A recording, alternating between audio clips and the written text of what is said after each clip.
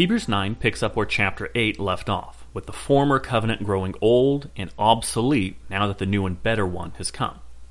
Our reading focuses primarily on the importance of Jesus' presence in heaven as opposed to the earthly tabernacle.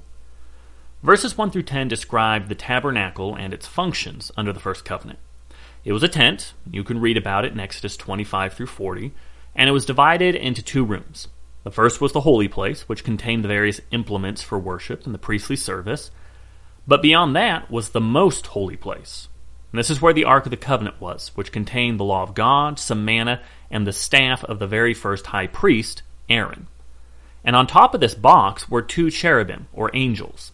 And the most holy place was the closest that one could get to God. Only the high priest could enter, and only once a year with a sacrifice. So Hebrews says in verse 5 that we can't speak of these things in detail just now, which suggests to me that there is a significance to these objects in the tabernacle. And so I'll suggest that our author is referring possibly to the common symbolism between the tabernacle, the Garden of Eden, and the heavenly city described in Revelation 21 through 22. It was just mentioned in Hebrews 8:5 that the tabernacle is a copy of these heavenly realities, so we shouldn't be surprised to see a correlation. Now, as with Hebrews, we don't have time now to discuss all the parallels and symbolism of the tabernacle, but I will make a point that I think is being implied through all of this, which is that God wants to be with you. And this is why He is doing all this in the first place. He wanted to be with Adam and Eve and put them in His garden. He wanted to be with Israel, and so taught them how to come to Him at the tabernacle with worship. But He wants an even closer intimacy with us, to which the tabernacle could only point to.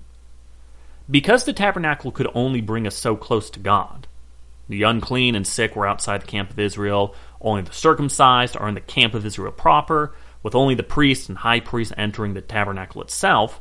Well, the old covenant couldn't bring us any closer to God with that kind of intimacy that He wanted.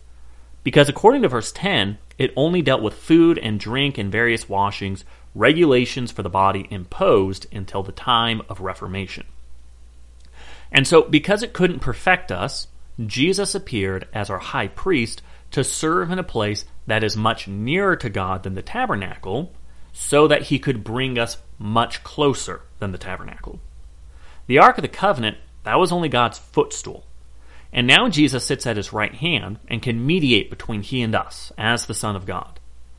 That tabernacle was only an earthly and therefore temporary structure, and the benefits it bestowed were also temporary and limited.